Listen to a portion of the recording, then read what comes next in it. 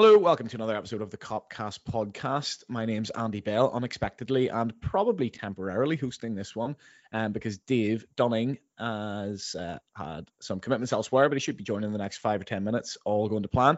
But anyway, we're going to get started. It's myself and Jay Reid, and yes, as I say, should have Dave coming in about 5 to 10 minutes or so. But Jay, as much as I'm really tempted to do Ajax and get it out of the way, and then he has to talk about Nottingham Forest, I feel like we're going to have to probably do this in chronological order if we're not going to really upset him.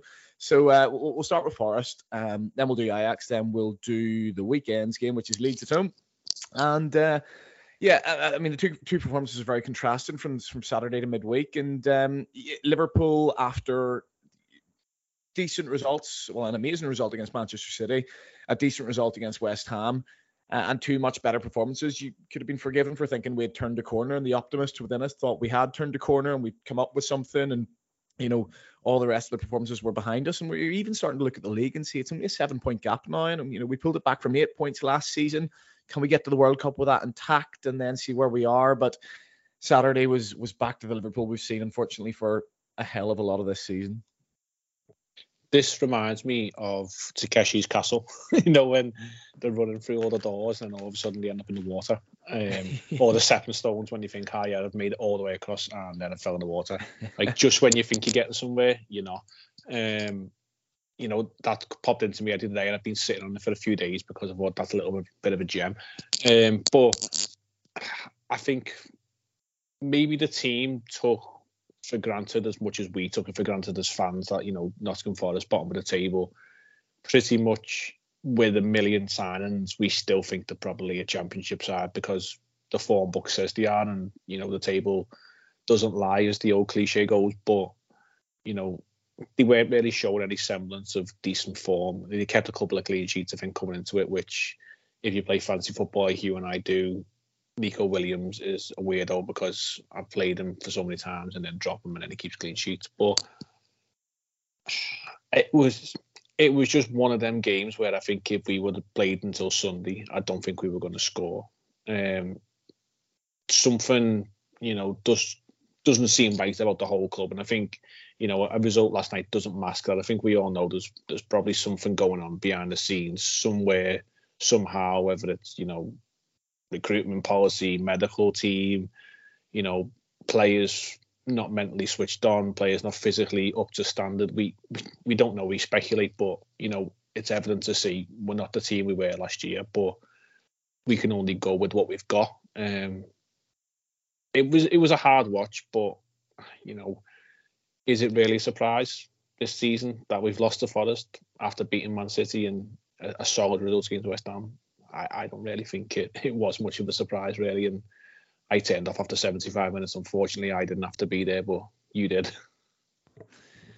Yeah, and unfortunately, our lift wasn't up for getting off after 75 minutes. Otherwise, I'd probably have been joining you in the blissful oblivion of not knowing how that last part of it went. But yeah, you're absolutely right. From my perspective, I was there. It was row 2 of the grounds. We didn't get a massively brilliant tactical element or aspect of the game. I was right in the divide as well, and their fans were being clowns, singing silly Tory nonsense, shit. Full of a crowd full of scabs is what I would call them, people who vote Labour and ultimately have seen what poverty has done to the north, but yet still feel like it's a point scoring thing to get over Liverpool supporters. Anyway, we'll not get into that because the game itself is depressing enough. And Dave has just jumped on here. Dave, do you want me to keep hosting for this part and maybe take over, or I'm going to have to do the full thing, or you can take over now? We have started, by the way. He's on mute. If you let me know in the chat or whatever. Oh, just crack on.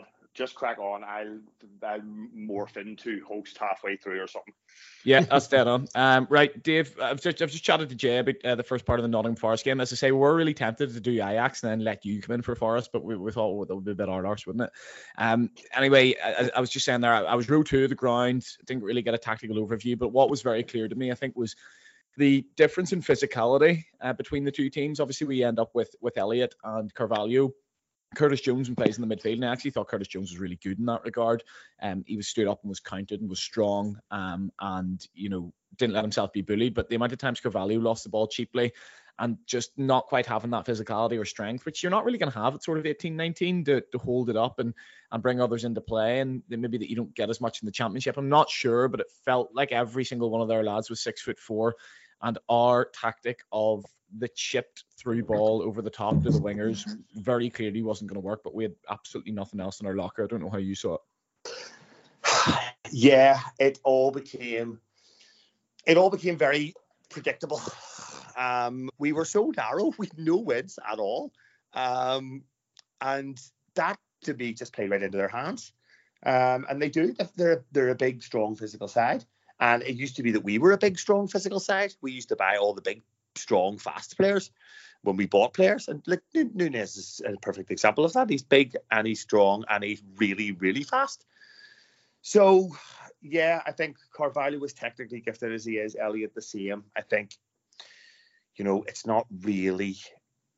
the game, the way it played out, didn't lend itself to them. And you could kind of understand where Klopp might have been going with that. Maybe looking at the likes of Bournemouth and other teams that had just come up. Forest generally do play open, expansive football.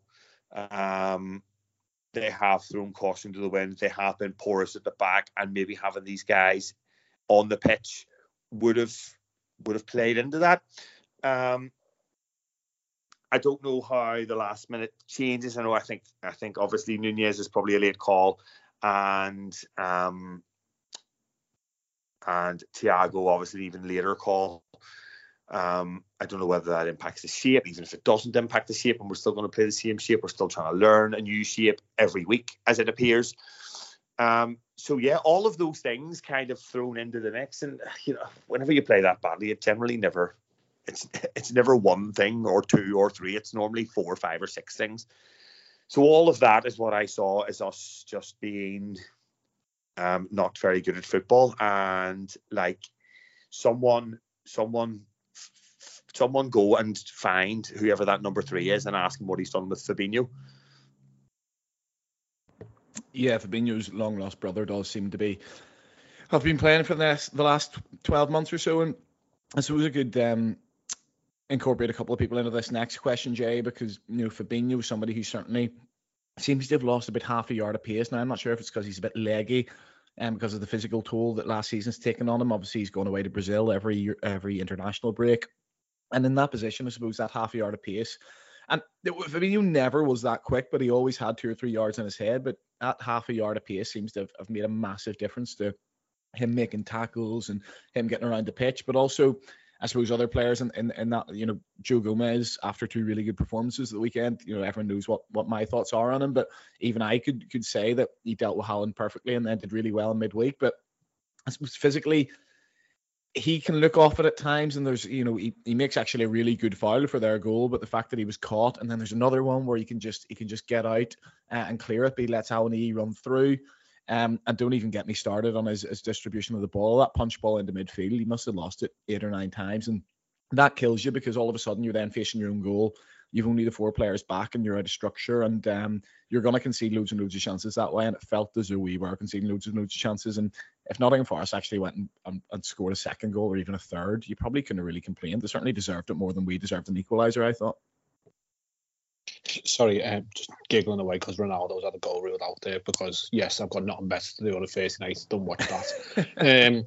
But, for me sins, I am. But, yeah, regarding Gomez, first of all, I think, yeah, we share a bit of a contrasting views on him, but I think one thing that's very evident is he can get in his own head a lot, and if he makes one sort of slip-up or error, then it just plays on his mind for ages, like very Lovren-esque in terms of like when one card falls, the whole deck falls apart with it, and it's not something we can be doing at the moment, but the hand we're dealt is we've got no other centre halves of a decent standard available to us because injuries and all that.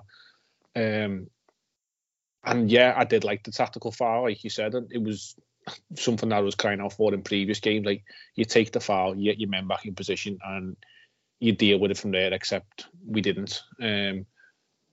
Fabinho, I'll come back to him in the Ajax game because there'll be stuff to say there. But yeah, for a man who was imperious as a defensive central midfielder, and arguably, with anyone else, probably the best or one of the top 2 or 3 in the world, you could say over the past few years, this year, you really are struggling to say, would he be making the top 25, 30, because he looks so off the pace. Yeah, he used to be one of the untouchables, didn't he? One of the ones that you don't say a bad word about. And the fact that he was the first name on the team sheet at the time. Yeah.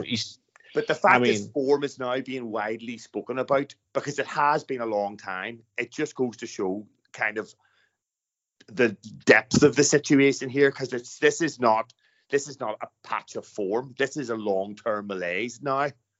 It's concerning, and what can we really do about it? At the moment, nothing. Will anything happen about it? Probably nothing. But we are where we are, and we all know the issues. Like, we could delve into it. We have many times, but it is worrying that we are allowing players to age and decline and not have a succession plan when we've said for years, like, we were the most successful or best run club as it was. Like, we had plans, we were recruiting unbelievably. We sort of looked like everything was going in the right way, and now I don't know. It just seems like we've let things just slide the last couple of years without realising maybe the runs to finals and running close in the Premier League and Champions League and stuff has taken our eye off the boil, or maybe it's complacency and thinking that these lads can keep doing it, and maybe you've taken this horse to the world too many times and it's actually turned into a donkey. I don't know, but it's concerning because we're coming into the weekend against Leeds, and the script is there that Leeds have not won in 4 or 5 games. They're really struggling for form. Would you be surprised if we drop points at home with them? I wouldn't. Really, I wouldn't. And that's something that we shouldn't be, thinking of, really. But I don't know. It's just where we are at the moment. Don't want to be too negative because there is a positive thing to come. But if we are talking Saturday, that was a hell of a negative to go off, really. Yeah, Dave, kind of last word on Saturday, because we have got obviously Ajax and Leeds to talk about. I think it was concerning for me the chances we created. Now, I haven't seen the XG stats, but I could actually imagine that our XG would be quite high given all the Virgil chances, given the chances towards the end, and the kind of double and treble chances. And, we were a bit unlucky in the face of it not to score towards the end. We probably put up on enough pressure and just about cultivated enough chances to get a goal. But I think the concerning thing for me was all of our chances came from set pieces. Now, I'm not naive enough to think that, in the Premier League, tough away games, probably the strongest league in the world, that every game is going to play out like you'd expect a Pep Guardiola Barcelona team to play out, that you're going to cut these teams open time and time again with beautiful football and nothing else would happen. For me, the concerning thing was the fact that all of our chances came from set pieces, and it was only set pieces, which was our only way of doing that. And ultimately, if a team was better set up from defensive set pieces, we wouldn't have had any chances really there in that game. And you can't go to a promoted side, as I said earlier. I'm not sure if you were on, every single one of their lads looking like they were over 6'4", and rely on set pieces to get goals and chances out of a game. But apart from that, and maybe the one Elliott jet ball to Carvalho, where again that has to be perfect, we didn't create anything. Yeah, that's fair. But what's more concerning for me is you should be able to go away to let's put it this way. If you used to go to Burnley and go to Stoke when they were newly promoted, and you used to have to do that. You used to have to dog it out, and maybe get the odd scrappy goal. Like, how many times have we gone to Burnley and won 1-0 with a Ragnar Klavan header and garbage like this? And sometimes you have to do that. The concerning thing for me was how easily they exposed us. And again, there will be times when it's maybe not clicking going forward, especially when you are missing the players in attack that we are. But ultimately, if we are going to resolve the situation that we're in, it needs to start from the back. It's so cliche, but there's no foundation there to build from. No matter how many goals we go out and score at the minute, we always look like conceding. And you know, the chance, even if you go back to West Ham, the one that Milner gets a toe on right at the end, like we're back to that state of no matter how shite the opposition is, when we concede a chance, it's like a 7 or 8 or 9 out of 10 chance, and we can't continue like that. So I don't know what you think, because for me, there's goals in this team, generally speaking, but we are just too porous. And couple that with our absolutely tragic away form, particularly in the league, 2 points from 15 in the league away from home, like that is criminal. You know, I don't really know what else to tell you. I'm not as concerned about us going forward as I am about those two statistics. Yeah, fuck that fairy liquid kit off. That's what we need to do in the away form. It's absolutely awful, isn't it? It looks like the shittest oil spill ever. Oh, keep that green one last night though. That was lovely. Keep that one instead. No, I'm with you, Dave, to be fair, and like I completely get your point. As I say, I'm not naive to the fact that sometimes you need to go away to these teams and dog a game, but I think the difference in those seasons, you know, where we go to Burnley and get the Clavan winner, the difference, you know, when we're going to Stoke and dogging games out, I suppose generally, I suppose this wasn't the case sort of early days under Klopp, but, you know, in other games we were looking like we had cultivation of chances in us and creation of chances in us and a bit of ingenuity in us, where we don't look like we have that really at all this season. A lot of the time we're relying on like Luis Diaz doing something magic, or Mo Salah, or, you know, or I don't know. It feels like absolute graft to create chances. It looks like when Mane was off form, he used to do this thing where he'd do something absolutely brilliant and he'd beat 2 men and nutmeg somebody and get past them, and he'd lift his head up and he was still 40 yards from goal. And it's like for you to actually get a goal from this, you need to do something literally that would be resemblant of a Puskas award. Whereas Liverpool used to sort of get in areas and create chances and get the ball in areas where a goal didn't look that hard to score. It could happen at any time, but that doesn't look to be the case right now, or certainly didn't look to be the case on Saturday. That was my issue with it. That performance wasn't a one-off. If it was, I could easily sort of get around it and understand that, yes, sometimes set pieces, you do need them to create chances in games. All right, I take your point. Yeah, I take your point, but then again, I'm pointing to Diaz missing, to Nunez was missing, to Jota was missing. And like, I don't know, are we ever going to settle on a shape? So kind of just to take it to Ajax then, that was correct me if I'm wrong, but that was another weird new shape last night. It was a weird diamond by the looks of it. But it didn't work, especially in the first 30 minutes anyway. I don't know if you were going to me or Andy then, but I've just let's stick with you now you're here. Yeah, because Andy didn't watch the game for all we knew. He was preoccupied by ladies football, wasn't he? Fascination, because maybe they're better than the actual men's team. We don't know if they are. Can confirm. But it might be more fun regardless.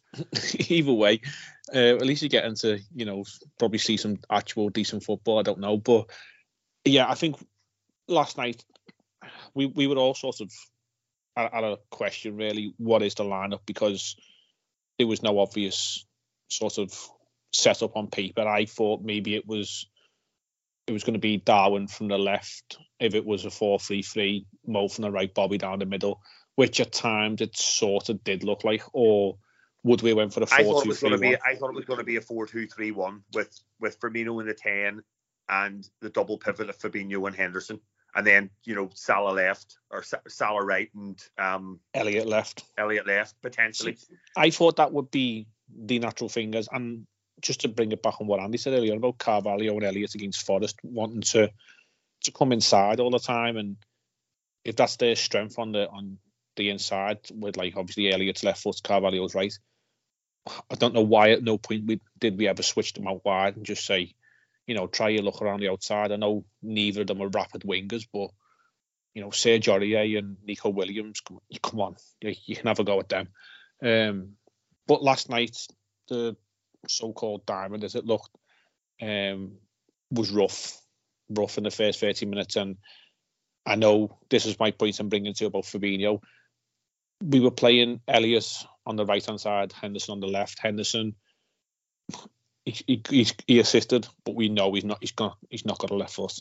That lad will not use his left foot if he was in a dogfight. But it just didn't work. And for me, I know I'm over hypercritical of him, but we were so open because he was bombing forward. Elliott naturally drifts forward, and Fabinho was sat there like a lollipop man trying to marshal players, and we all know his legs can't do it. So it was just an absolute car crash for the first half an hour. And then eventually we sat in and we got a grip of the game. And then, how it took half an hour to get to that point, I don't know. And what came afterwards for 25, 30 minutes either side of half time just won the game for us. But I wouldn't mind seeing the diamond again, but not with those players in them positions. Well, who knows if we'll ever see it again. It looks like a new formation every week, Andy, as I said. But I don't know. I get first half an hour were awful, really. Probably first 40 minutes, to be perfectly honest. But I have a lot of sympathy for the players, because we've come from a position of absolute comfort with what we're doing, how we're playing, the shape we're playing. Everybody knows their role. Everybody knows everybody else's role. It's absolute muscle memory. It's just another day at the office. And all of a sudden, all these players are rocking in and being asked to do different things in different positions, in different shapes, with different roles and different responsibilities, different areas of the pitch to defend. And people have been very critical of our press, and rightly so, but it's very difficult to have a coordinated press when you're looking around you and going, why? I don't really understand why he's there, or why he's there, or where I'm supposed to be. Am I where I'm supposed to be? And if he goes, do I go? But I'm not really sure. So I get, it's the same as if you start to do anything new, you're a little bit insecure about it and second guessing yourself. So, I don't know where you are on the players and the press, and are we actually going to settle on something, or is this just a bit of desperation and just keep chucking mud at the wall and wait until something sticks? I don't know, really. I think even, going back 4 or 5 games, I remember we line up against Rangers at home, and I think that's the first time we go for the front four, isn't it? And that night it's Nunez, Jota. Sorry, I thought somebody walked into my flat there, but I think my fridge door's just fallen down. Anyway, I think it was Nunez, Jota, Salah, and Diaz who start that night, and everyone thinks the debate was whether it would be Nunez or Jota up front, or would both of them be there, and would Jota be on the left or Diaz on the left? And then at one point I lifted my head and Nunez was on the left, Salah was on the right, and Diaz was through the middle. So I think they've been doing a lot of rotation anyway. And even last night, you see, I guess it's nominally Darwin Nunez on the left, isn't it? But then at many points he's popping up in the middle, and even at one point he was on the right. I know we set up a little bit differently from corners, and we always see Trenton Robertson in a different position from corners, but it felt like something that we're trying for 5 minutes. So I don't quite buy the excuse of in the press that, just because Darwin Nunez is playing left wing rather than up front, that he doesn't know where to be, because even when he's playing there, he's going to find himself out there for 5-10 minutes, and he's going to need to know how to press from a left wing position, etc., etc. So I'm always a little bit dodgy about putting arbitrary numbers in formations. What's the difference really between 4-2-4 and 4-2-3, or what's the difference between 4-2-4 and 4-3-3 when your guy who either plays right midfield of a 4-2-4 or right centre mid of a 4-3-3 is Harvey Elliott? Well, he pretty much plays a hybrid of those two positions anyway, no matter where he plays. Same with Mo Salah, is always coming into the centre, so he looks like a central striker more than a winger at times. And if you've got Jota on the left, again, he's going to look like a central striker at times, and going to be, you know what I mean? Those players are more hybrids rather than sort of rigid players in positions. So I'm not sure I buy into it too much, to be completely honest with you. First half last night we're really, really poor, and ultimately we get through it. And I think we're dropping the line a little bit deeper as well. It's something I've noticed. I think it was getting breached quite a bit in the first half of the season. Teams had worked out that actually, if we coordinate moves here, then there's literally no way they can stop us getting into that massive amount of space they're in. And I think we drop it back and we're able to sort of defend. We're happier defending in our own box, which I think is an important thing because teams do that to us quite a lot, and it's very frustrating. I think we're more happy to do that now. Obviously, there's a first chance. Is it Berghuis? Are we going for that as a pronunciation? I'm not sure. Where's Burrell when you need him? Yeah. He gets the chance to hit the post, and that's a massive chance. That should be 1-0. So I'm not painting this out to be a Rafa Benitez-esque European away performance in the first half. We rode our luck. We should have gone 1-0 down, but bar that really, and I suppose the one Tadic has where Alexander-Arnold makes a big block. A lot of their shots are from outside the area, and we restrict them to that, and we drop deep and restrict them to that. And listen, they can fly in. A shot from outside the area, they can fly into the top corner, but you probably 1 in 10 of them does, rather than the 1 in 2, 1 in 3 chances that you said yourself we were giving away against Nottingham Forest. So yeah, I'm not sure. I think first half were really poor, but we get through it, whether it's by luck or design or tactics. Then the half hour after that were brilliant. We could score 5 or 6, and then the half hour after that was really, really boring. So listen, I'm okay with the half hour after that being really, really boring. I miss us being able to be boring. I miss us getting the goal like in the last 15 minutes of the first half to go 1-0 up, and then just for the first 20-25 minutes of the second half just being boring, and then getting the second. Those were great days, but we lack the control, and it's due to how effective we are at winning the ball back high up the pitch. It really is as simple as that for me.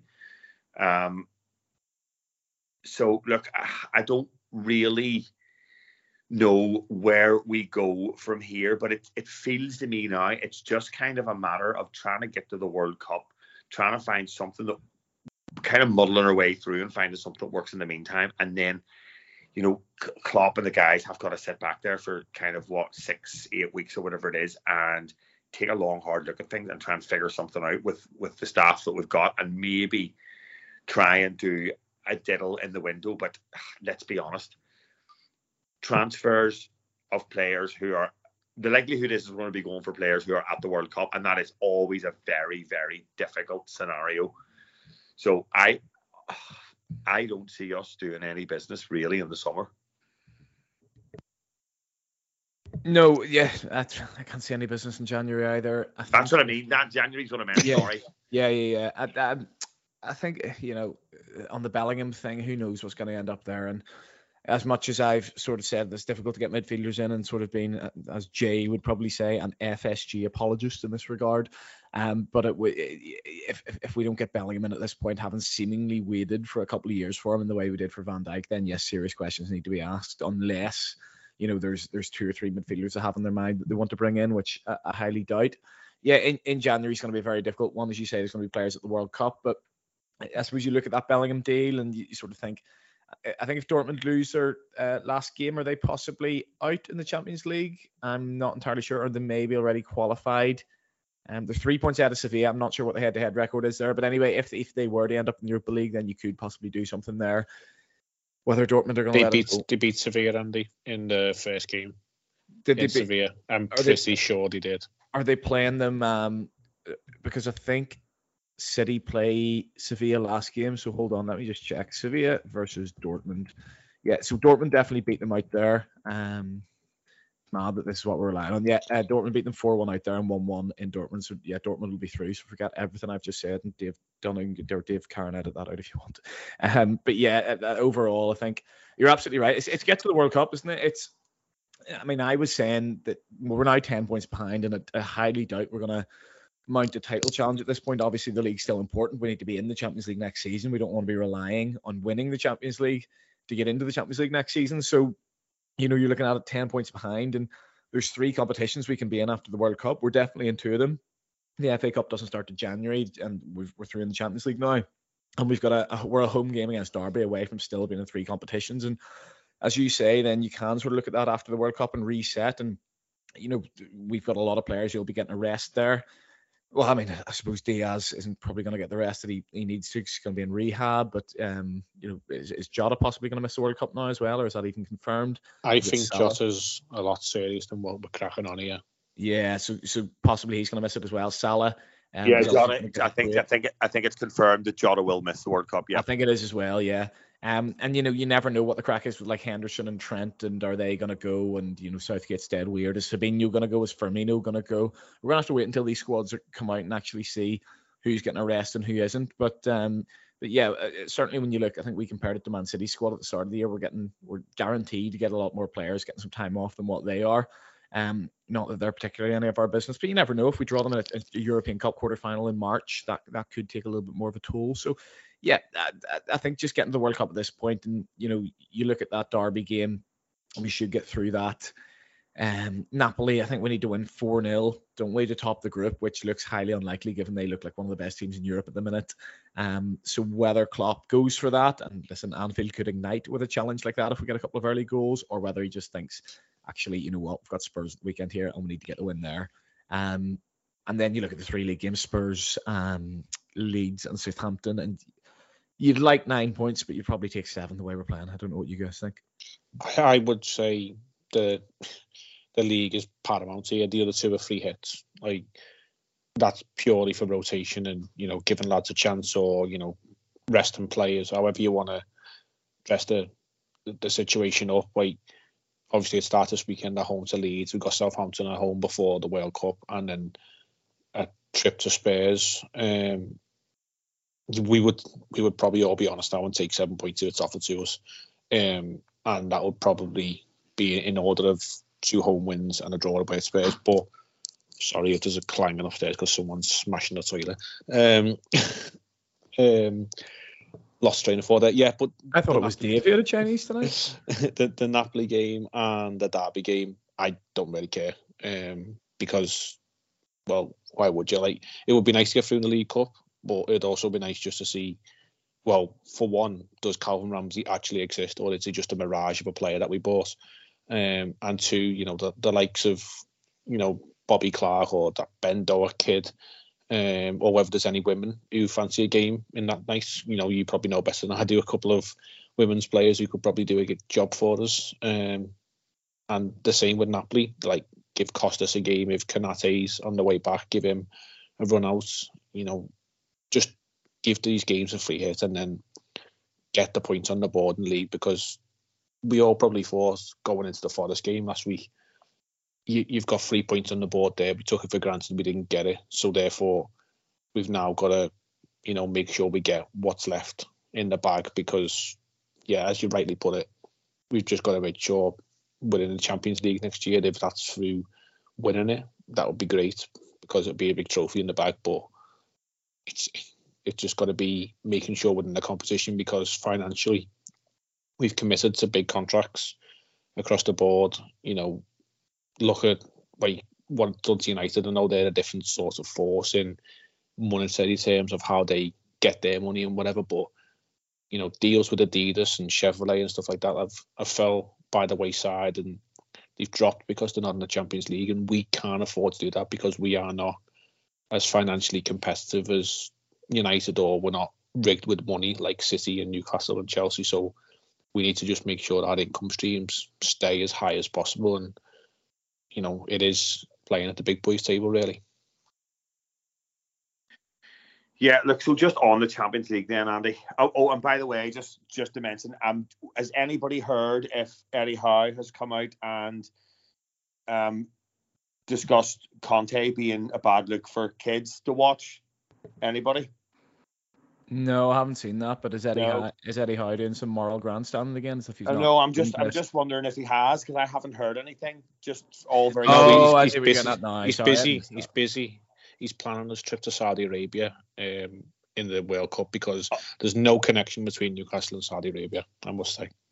Yeah, so I'm just wondering if Eddie Howe's maybe going to make a press statement about how disappointed he is in Antonio Conte's behaviour, which would be, the likely scenario, of course. Oh God, it makes me so sick to my stomach. Anyway, where's Philip Clare when you need him?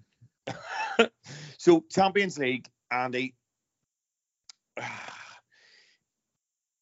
This is probably, I'm looking at the draw. Let's assume we're going to finish second, because that is the likely scenario here. although there is a chance that Napoli could look at the league and think we are in with a real shout of doing some damage in Serie A this year. This could be the season, given that Roma, it's not really working for them yet. It's still all a bit dogged Mourinho. Inter aren't the force that they were, although they seem to be improving. Milan are up and down. Juventus are a car crash. And then you've got the pretenders, the likes of, Atalanta are up there. Lazio were making moves under Sarri. But it's as wide open as it's ever been. So I just wonder, do they do the diddle of, do you know what, we're through here, and if we're going to get tanked, we're going to get tanked. Whatever you like. But honestly, I don't really think it matters if you finish first or second.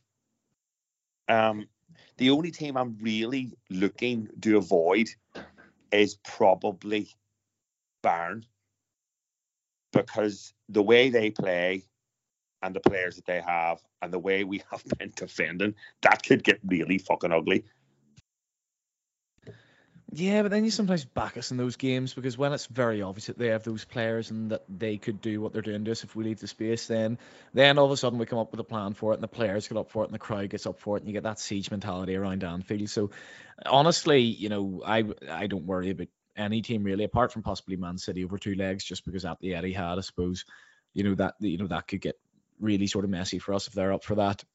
But I mean, I do think it's important, to win the group. Of course, listen, you could come second and end up with Club Brugge, or you could come first and end up with Real Madrid. There are both two possibilities. But if you look at the teams in second right now, and there's obviously still a match day to go, and there's certain groups that are right in the balance, not least Tottenham's, which is mad. Marseille are bottom of that right now, and could end up first if they beat Tottenham at home, which isn't beyond the realms of possibility. But at the minute, but regardless, even if Spurs finish first, and that was the other thing here, if Spurs top the group, City top the group, which they will, and Chelsea have topped the group. Okay, so there's three groups that we can't draw from. So there's only four groups available that we can draw from if we finish second, right?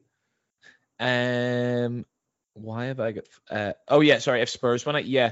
If Spurs win the group, yes, there are only four groups, but three of those four groups, Dave, will be Bayern, Real Madrid, and PSG. Yeah, that's not ideal. Like, is it really?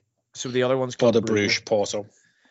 Club Brugge, Porto. So if we win the group at the minute, our options would be Porto, Inter, Sporting, Milan, Leipzig, Dortmund, or Benfica. And you back us to beat any of those. Obviously, you don't want to avoid Dortmund there.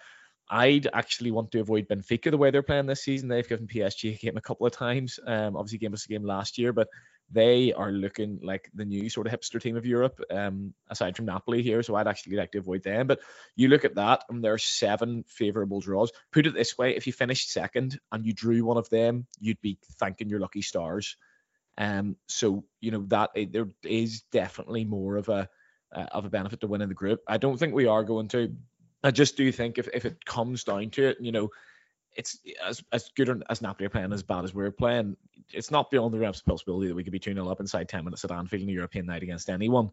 And if that does happen and you need a 4-0 win, then, Anfield could ignite. Is it not a 3-0 win? No, the away goals don't count anymore. So the away goals don't count. Yeah. It's head-to-head now. Yeah, but I thought the away goal out there would have. No, it's head-to-head, and if we win 4-0, it goes to goal. Oh no, because it was 4-1. It was 4-1 out there. Right. So I forgot we even scored. Yeah. But either way, I think do we have to win 4-0 and then we obviously beat them? But if it's 3-0, will it go to goal difference and then we're ahead of them by 1? No, they'd be ahead of us by 1 if we win 3-0. Right. Okay. So there we go. There's the math on everybody. But it's going to be it's a challenge, and I'm not even sure how many in the ground will be aware of the permutations or whatever, and they'll probably know that we're just through and that Napoli are miles ahead of us, and it's unlikely, but word can spread quite easily. And it's a challenge, and Anfield likes a challenge. It's kind of like having to beat Barcelona 4-0, except there's no pressure on it because ultimately we're through, and that's the main thing. But you never know how that could go. That could be a really sort of nasty atmosphere inside Anfield with the Napoli fans that night, and we've had our history with them. And, I'm taking my 16-year-old cousin to the game, and I'll certainly around the ground just have him put his scarf in his pocket for a little bit just in case. But it could become one of them. So you never know. But yeah, ultimately it's not the most important thing. I'd say the other 4 games are probably more important. And given how we are playing and given our injury status at the minute, he may just chuck it and make sure he gets the points in the other games. I'm not sure, but I personally like to see us have a go if we can, and it's not going to affect anything else. Yeah, fair enough. Okay, so I think to look at Leeds, Jay, the one thing that actually hasn't been too bad this season is our home form. Our home form's been good. And it's just as well, given how bad our away form is. So I know, like, we were talking about who would bet against Leeds rocking up the Anfield and winning. Well, actually, I think they've regressed even on last season. I think they are a shade worse than brutal, but they still think they might be quite good. So I honestly believe this is the best possible game for us. If I looked at all the teams in that league right now and how they're playing, Leeds look like the team that don't really threaten. Bamford's off it. Rodrigo's really the only goal threat, and he had a blistering start and then has kind of fallen by the wayside. And they are shipping goals left, right, and centre and just look really easy to play against. And this is Liverpool on Saturday. Sorry. It does seem so obvious. Like, the last 4 games, they've been tonked. They've only got, a couple of goals against Fulham and 1 against Palace. And then even go back a bit further again, they didn't score against the poor Villa side. They got a couple consolation goals against Brentford. They managed to draw against the Ev, but, Everton did start the season pretty bad. And then they got beat to Brighton. So they are absolutely in the mire. But I think it's just, this season, it just would not be a surprise. And I don't want to think like that, but I'll put the positive head on. I got the cabbage out the fridge and it seemed fresh. It seemed ready for the weekend. So that'll be good to go if the roast dinner's on the cards. But yeah, all jokes aside, if we can get, the lads that were on the pitch last night back on the pitch with maybe a couple more additions in there, like whether Thiago's ear infection of 9 days has cleared up, or whether he just needs a massive cotton bud down there to wiggle it out and sort it. And maybe we see Kanate, but I don't think he'll risk him. I think he's more likely to get a run out against Napoli just for minutes. I'm quite happy with going with the same team, but I'm just not happy with that sort of shape we sort of went with. And maybe we can jiggle about a bit, but really, if we've got Salah and Núñez up top, I think we should have more than enough, regardless of what they can or cannot present to us. Because as far as I'm aware, they've literally still got a championship backline. I don't know if they've brought anyone in. I don't really care, but we've got enough in them 2 lads to put the game away. And you've mocked Núñez. I've backed him, but I think one thing that can't be doubted is, like, he's got a lot of talent there, and he just needs to harness it in whatever way he can. And I think it summed him up last night, like that attempt that managed to rebound off the post when it looked harder to miss than score, and then he comes up with a quality header, just sort of sums the lad up at the moment. But I think he knows where the goal is, and we'll be fine with him. Yeah, Andy, I was actually going to come to you on this, but it's like Darwin Núñez is absolutely determined to make a dick out of everybody. All of the people who said he's shit, he's like, what's this? Till I bang in, 6 goals in 7 games? And then all the people that have said that he's good, here, what's this? They miss an open goal and like trip over the ball when I'm trying to score. Like, the guy is just, I almost think, I'm almost beginning to think it's a strength, because he is just so unorthodox and so unpredictable that he essentially is an agent of chaos. I don't know if it's exactly what we need, and I'm almost thinking, like, imagine if we had him now when we were playing, the Gegen, the stereotypical Gegen pressing football of like 17, 18 sort of thing. But like at the minute, I'd rather see him on the pitch. I'd rather see him on the pitch as well at the moment. He is a mad footballer. He's, someone who just looks so untidy and so unorthodox in many ways, but yet there's so much that he does that is chaos. And at the end of the day, he's so big and so strong and so powerful that, it doesn't matter how good a fullback you are one-on-one. If you end up one-on-one with Darwin Núñez and he kicks it past you and starts running, and that if you get into any sort of a physical battle with him, you're going to end up on your hole, then it's very difficult to defend against. You can be as basic a footballer as you like, and as long as you've got that sort of pace and power and nice that Núñez seems to do when he gets in those areas, then you're going to be effective. And that's why I actually quite like him on the left. He still, as we see last night, gets chances and pops up in central areas. And I suppose the onus isn't on him as much to hold the ball up in central areas and bring players into play. He's the one being brought into play. So, I mean, yeah, the header is a phenomenal one. And if he can add that to our game, then that's massive for us. And that's something we missed at the weekend. I thought Núñez at Forest would have made a massive difference just for that presence, just the fact that he wouldn't allow himself to be bullied, and just the general chaos of him. Because, when you've got... And we'll not do the comparison to Firmino because we all know what Firmino does off the ball. It's so much more than what Núñez does. But we all know that ultimately Núñez is probably going to score more goals in one season than Firmino has done in his best season. So there's a trade-off there, and we're just going to have to see how that affects the overall play. Will the extra goals of Núñez make us a better team, or would the false nine stuff of Firmino make us a better team? We're going to have to wait and see in that. But what I do know is that if Darwin Núñez is going to have a bad game, it's going to be so in your face. It's unbelievable. He's going to miss so many chances because he's always going to get 3 or 4 big chances a game. It's not going to be a Firmino performance where kind of you just come away from it and think, yeah, Firmino was pretty anonymous there. He got caught. He lost the ball in tight areas. They crowded him out, and you didn't really see much from him. Goodness me, when Núñez is going to have a bad game, he's going to be all over Twitter and every single time.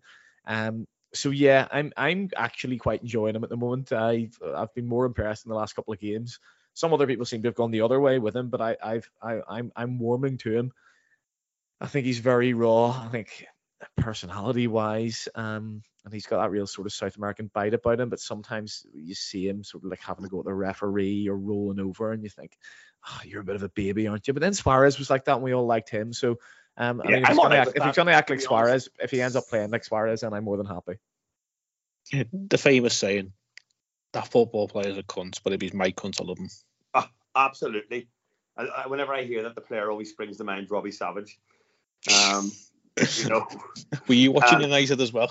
Because he ended up muting the game as he was on it. Oh, Christ, I know he's desperate. Yeah, Jay, and... Just to stick with Núñez, just briefly, there is an element here. There's been so many comparisons to Haaland, and so many of them are wrong. But there is an element here where this guy is literally can have, as Andy says, one of the worst games you'll ever see. And I'm looking back at that goal against West Ham, and I watched it a few times. His run, his movement is absolutely amazing. He anticipates a cross. It's one of those brilliant gifts a striker has where he can see that Kostas is going to cross the ball before Kostas even kind of makes the action to go and do it, and he's off. So he meets the ball absolutely perfectly, and he only needs to do that once a game. He can fall over the ball. And I don't know why this happens to him so much, but it hits him on the heel an awful lot when he's running away, doesn't it? I don't know. I've noticed that. I don't know why. But at the minute, I'm not that bothered. If we sort the back line out and we can start to become a little bit more solid and have a little bit more structure without the ball, then you can literally rely on this guy just to stick it in the tent, the way like you relied on Salah just to stick it in the tent. Yeah, I mean, his movement is brilliant, and I think that was something that was spoke up before we even signed him. Like, comparisons to Fernando Torres was all doing the rounds. I was guilty of it myself, because he does like drift to one side and then attack the goal like very directly. But when we've seen him, like, his work in the channels is phenomenal. I mean, I've not really seen anyone for a long time in the red shirt work the channels like he does, and he's relentless in what he does. So he got took off on 55 minutes or something last night, and I think Klopp said himself he took him off a bit early, but he's got to protect him because he had a slight hamstring niggle last week, and I think, you know, if he would have left him on, he would run himself into the ground like Luis Diaz does. Like, it's just in that mentality of South American footballers that they will give everything they've got until literally they can't stand on their own 2 feet anymore. And it's going to be a slow process, but I think we are on the road to learning of how to play to him. Like, as you mentioned, that run for the West Ham goal, and even last night, like, he literally bullied the centre half or whoever it was marking him off the ball, and he was determined to get to that cross from the corner, and pitch perfect header. He couldn't have asked for any more there. Puts it right in the corner and off the post. Like, he got a lot, and what I like about him is he's not frightened to have a go. Like, I think in the West Ham game he had 4 shots on target or something in the first half. He made 3 of them himself. He's not afraid to have a go, and you know, if you keep having shots, like, you will eventually score. Like, it's just bound to happen, and it's 4 starts for him, 4 goals. So he's quietly coming on, and I think, yeah, once we get the structure at the back, it'll look a lot better, because he will then, you know, be scoring goals out of winning games, and maybe scoring goals out of, you know, nicking those draws and stuff. Although, you know, his last couple of goals have resulted in wins. Yeah. Okay. I'm still sticking with my Pippo Inzaghi comparison. It's absolutely spot on. I don't care what anybody says. It's better than the Andy Carroll shots that were going round, you know, just because he was tall and strong and had a ponytail. That, you know, he was decent in the air, but I think he's got a lot more than Andy Carroll had, unless, you know, Andy was going to the bar that fast. He's got speeds more than Carroll. Like, he can run for a start. Do you know what I mean? Okay, so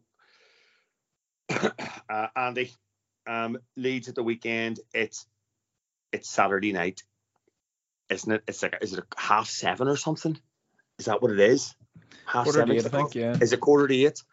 7:45 kick off on Saturday night, like the Halloween weekend. So let's hope there's not a horror show, right?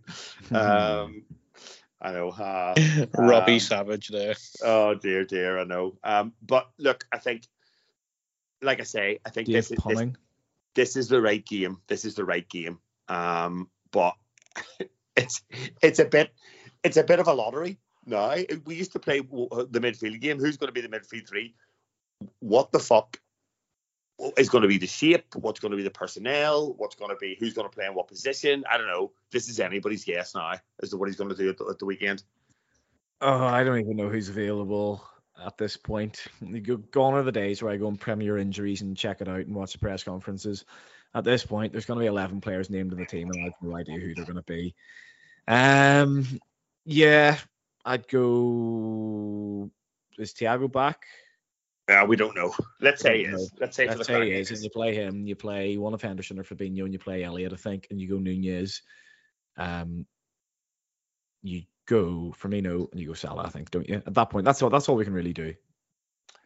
Yeah, I guess it is. But again, Jay, the shape is weird. Like, I'm not adverse to like a bit of a 4-3-1-2 sort of thing with Firmino drifting about there, like in a very, very false 9, like almost like a false 10, and then having Salah and Nunez almost as like a 2 up front, a bit narrower. At times last night he was a false footballer. He was getting lost, but I think, you know, maybe the shape didn't help us last night, but at home we should have the lion's share of the ball, and if Hendo or Fabinho play in the sitting role, whether they play in the diamond or whatever, you know, we should have license to get our fullbacks forward. And if we can keep the door sort of secure at the back, whoever it is, just sit there and, Virgil, Gomez and whoever the midfielder is, just sit and just protect. And then if you want to sort of play that, reserved role for Firmino off a front two of Darwin and Salah, then, your fullbacks have got to do the whiff job and get up and down and put a shift in. And, I don't know much about Leeds, but, if Luke Ayling's playing on one side, surely Andy Robertson's got the beating of him.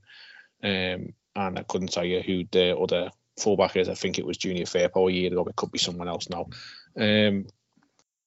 I wouldn't be averse to maybe throwing Curtis Jones in, give him another go, but maybe not so much in more of a central midfield role. Maybe, where Henderson was, if we were playing that sort of diamond on the left-hand side and letting him sort of drift there, but then on the right-hand side, if it is to be Fabinho or Thiago, then the right-hand side role for me needs to be Henderson and to sit in and just help and protect at times, because too much attack and play does leave us very vulnerable. Whoever plays in the six will just get overrun, because it just seems to happen every week, whoever it is. So, yeah, whoever we've got there, we can put out.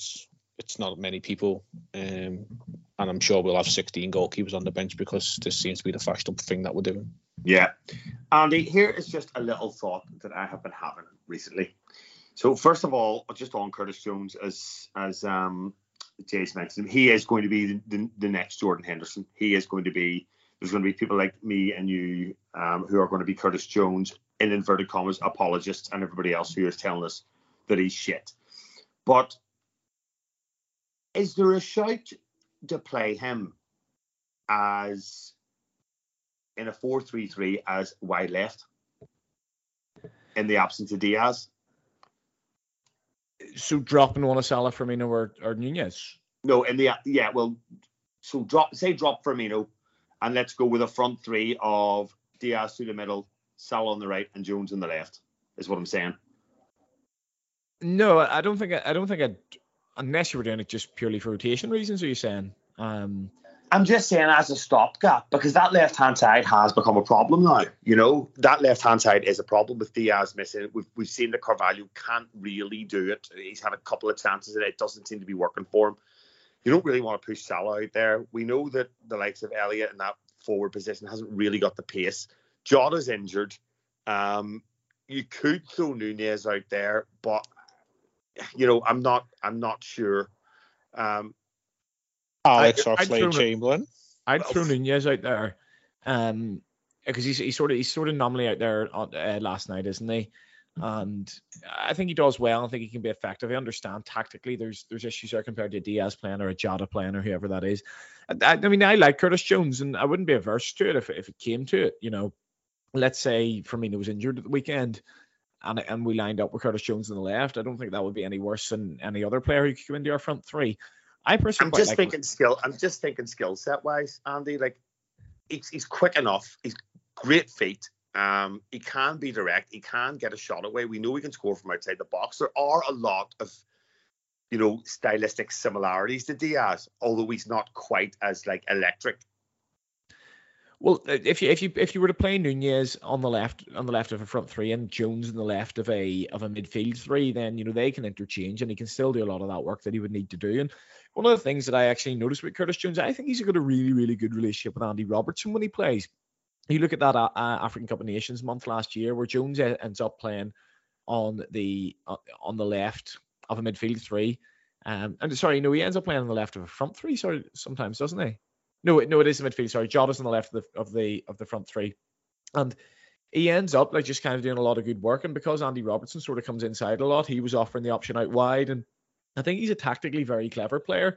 And I couldn't believe people were really angry with him on the weekend, because I thought he's one of the very few that was stood up and was physically counted. And people say he's playing this conservative pass too much. Well, if you watch Curtis Jones for the under-21s, that's not the type of player he is. So it must be instruction for him to be playing like that. And people don't understand that not every ball has to be the cutting edge through ball. And, Gini made a career out of that safe pass for us. Now, I'm not saying Curtis Jones is anywhere near the level of that Gini was for us in his peak years when we were smashing teams like Barcelona, but he can still do that job very well, and I would not be averse to seeing him on the left-hand side of midfield. And listen, I really like him. I don't really get where it comes from. I think, obviously, I don't know what Jay actually thinks in this, but there's a lot of people online who think he just gets a game because he's a Scouser, which is just bollocks. Like, it's just absolute nonsense. If you people seriously think that Jurgen Klopp has got the level of coaching where he is and picks players based on where they're from, it's just, it's absolute nonsense. The coaching staff love him. I really like him. I don't think he's the finished article by any stretch of the imagination, but he's still fairly young, isn't he? Is he 23, around that? So he's got a lot of learning to do. 22, I think. He's 22. I think the only game he gets because of the scouts is Jay Spear for the under 23s. But he's not a Scouser, is he? He's from Birkenhead. I don't know where the fuck he is. He's from the sunbed shop. But my view on Curtis is he's a decent player, but I just don't think he's Liverpool standard as where we are now. And I think we've not helped him because we've not loaned him. We've held him back, I think, too long. We've held on to him. And whether that's the way, well, it clearly is the way that Jurgen wants to develop players. Because I thought he could have probably done with a loan like 2 years ago. Sort of the age where like Tyler Morton's gone out now and, play football on a regular basis and find a position, because I think the fact that we're having this debate that he can do a job out there, he could do a job here, sort of, to me, is the issue, that we don't really know his overall best position. And that's sort of the questions probably a lot of people like myself are having. And I think if we knew his best position, we'd be able to then say if he was definitely good enough. And I just don't think he's ever going to be able to get a run together in our team to be able to prove it. I could be wrong. I'd love to be proved wrong on this one. But I think for him to have a top-end successful career, he might have to leave Liverpool. But, I threw the name Oxlade-Chamberlain there. I wouldn't be adverse to seeing Ox on the right, and maybe, taking Elliott out for a game or two, because, for 45, 60 minutes, it's something that he could probably do if we are playing this sort of, 4-4-2, 4-2-4, whatever shape we were sort of playing. If we are going to have Salah and Núñez down the middle, Ox on the right with Trent, would it necessarily be a bad thing? I don't know. What do you think? This is so divisive, isn't it? don't let Chief hear. I think it depends on Chamberlain's fitness. I think an underrated part of Chamberlain's game is how good he is out of possession. I think he's really good in the press. He is quick. He's quick. Whether he's still quick or not, I suppose we'll find out given the injuries he's had. But he is explosive off the mark, and he's strong, and he presses well, and he can get back and cover. So maybe having somebody like him ahead of Trent might just be exactly what Trent is crying out for, rather than having, an aging Henderson or a fairly inexperienced Elliott. Inexperienced and probably, a player that maybe lacks the physicality. By the way, that lad will never win a header in his life. Oh God, no. No. I was watching last night. I think he contested about 8 headers and won none. Honestly, Danny DeVito would beat him in the air. But yeah, I think I don't know. It's not the worst. It's not the worst shout in the world. I don't mind it, Andy. Where are you in Chamberlain? Not a massive fan. I think injuries massively taken a toll on his body, in that he can't sort of turn around and cut inside as proficiently. I think he can be quite one-paced, and if there's he's very good at driving into space, but if the space isn't there for him to drive into and then whip that ball in on his right foot, then he can look a little bit lost sometimes. What I would say is if there are shape issues, you can use him to solve quite a few of them. When he came on against Nottingham Forest, a lot was made of the fact that he only had one touch in 14 minutes, and that touch was a dreadful cross right into the goalkeeper's hands. But one of the problems was that every time Milner and Robertson got the ball, there was no option out wide, because Elliott was always looking to cut inside, Carvalho was always looking to cut inside, and we only had 2 midfielders, so the likes of even Henderson, when he came on, couldn't make that run that he usually makes to make that triangle and to give us an option out wide. The first thing that Chamberlain does, he doesn't touch the ball, so it doesn't show up in a stat like that, The first thing Chamberlain does, he comes on and he actually gives an option, and that creates some space in the middle. And you look back to last season, I mentioned earlier there, that month of AFCON, where we start really poorly. We drop points to Arsenal. Is Arsenal at home is that first game, isn't it? In the League Cup semi-final, where we're absolutely dreadful. The famous Minamino miss, obviously. But we just look completely lost in terms of our shape that night, and we didn't know what to do at all. And obviously Salah and Mane had gone away. Arsenal are down to 10 men for about 70 minutes of that game. We don't even look remotely like scoring. So Alex Oxlade-Chamberlain comes into that side and plays right wing. Now that's completely different to how Mo Salah has played that position, how Harvey Elliott plays that position. And it was a completely different in terms of our setup, because it was chalk on the boots, get to the byline and get the ball into the box. But what it did allow was Firmino and Jota to kind of play more centrally. Firmino set up more centrally, but Jota was able to come inside. So it gave you that balance on the right-hand side. And then obviously Curtis Jones was giving you a little bit more on the left of the midfield three. So it's not the worst shout for me. I don't think I would do it necessarily on Saturday. I think I'd play Salah, Firmino and Nunez as my front three. But against Napoli, if you are looking to give one of them a rest, or if one of them's in the red zone, if he was to go Jones in the left midfield and Oxlade-Chamberlain on the right wing, and possibly Nunez and Salah, or Nunez and Firmino, you probably couldn't go Salah, Firmino in that respect, but you could do one of the other two, another combination. I wouldn't be completely averse to it. And yeah, I think he can solve some problems regarding shape. It's just whether, as an actual footballer, he's sort of so far behind now that that's not worth doing. I'm not sure. Okay. All right. Well, we'll see, I guess. So, lads, thanks for jumping in. Andy, thanks for being the host. And then me, thanks for being the host. And Jay, thanks for, binning the missus off. So yeah, until next time, we don't have a doctor and Thiago has an ear infection, put 2 and 2 together, Reds.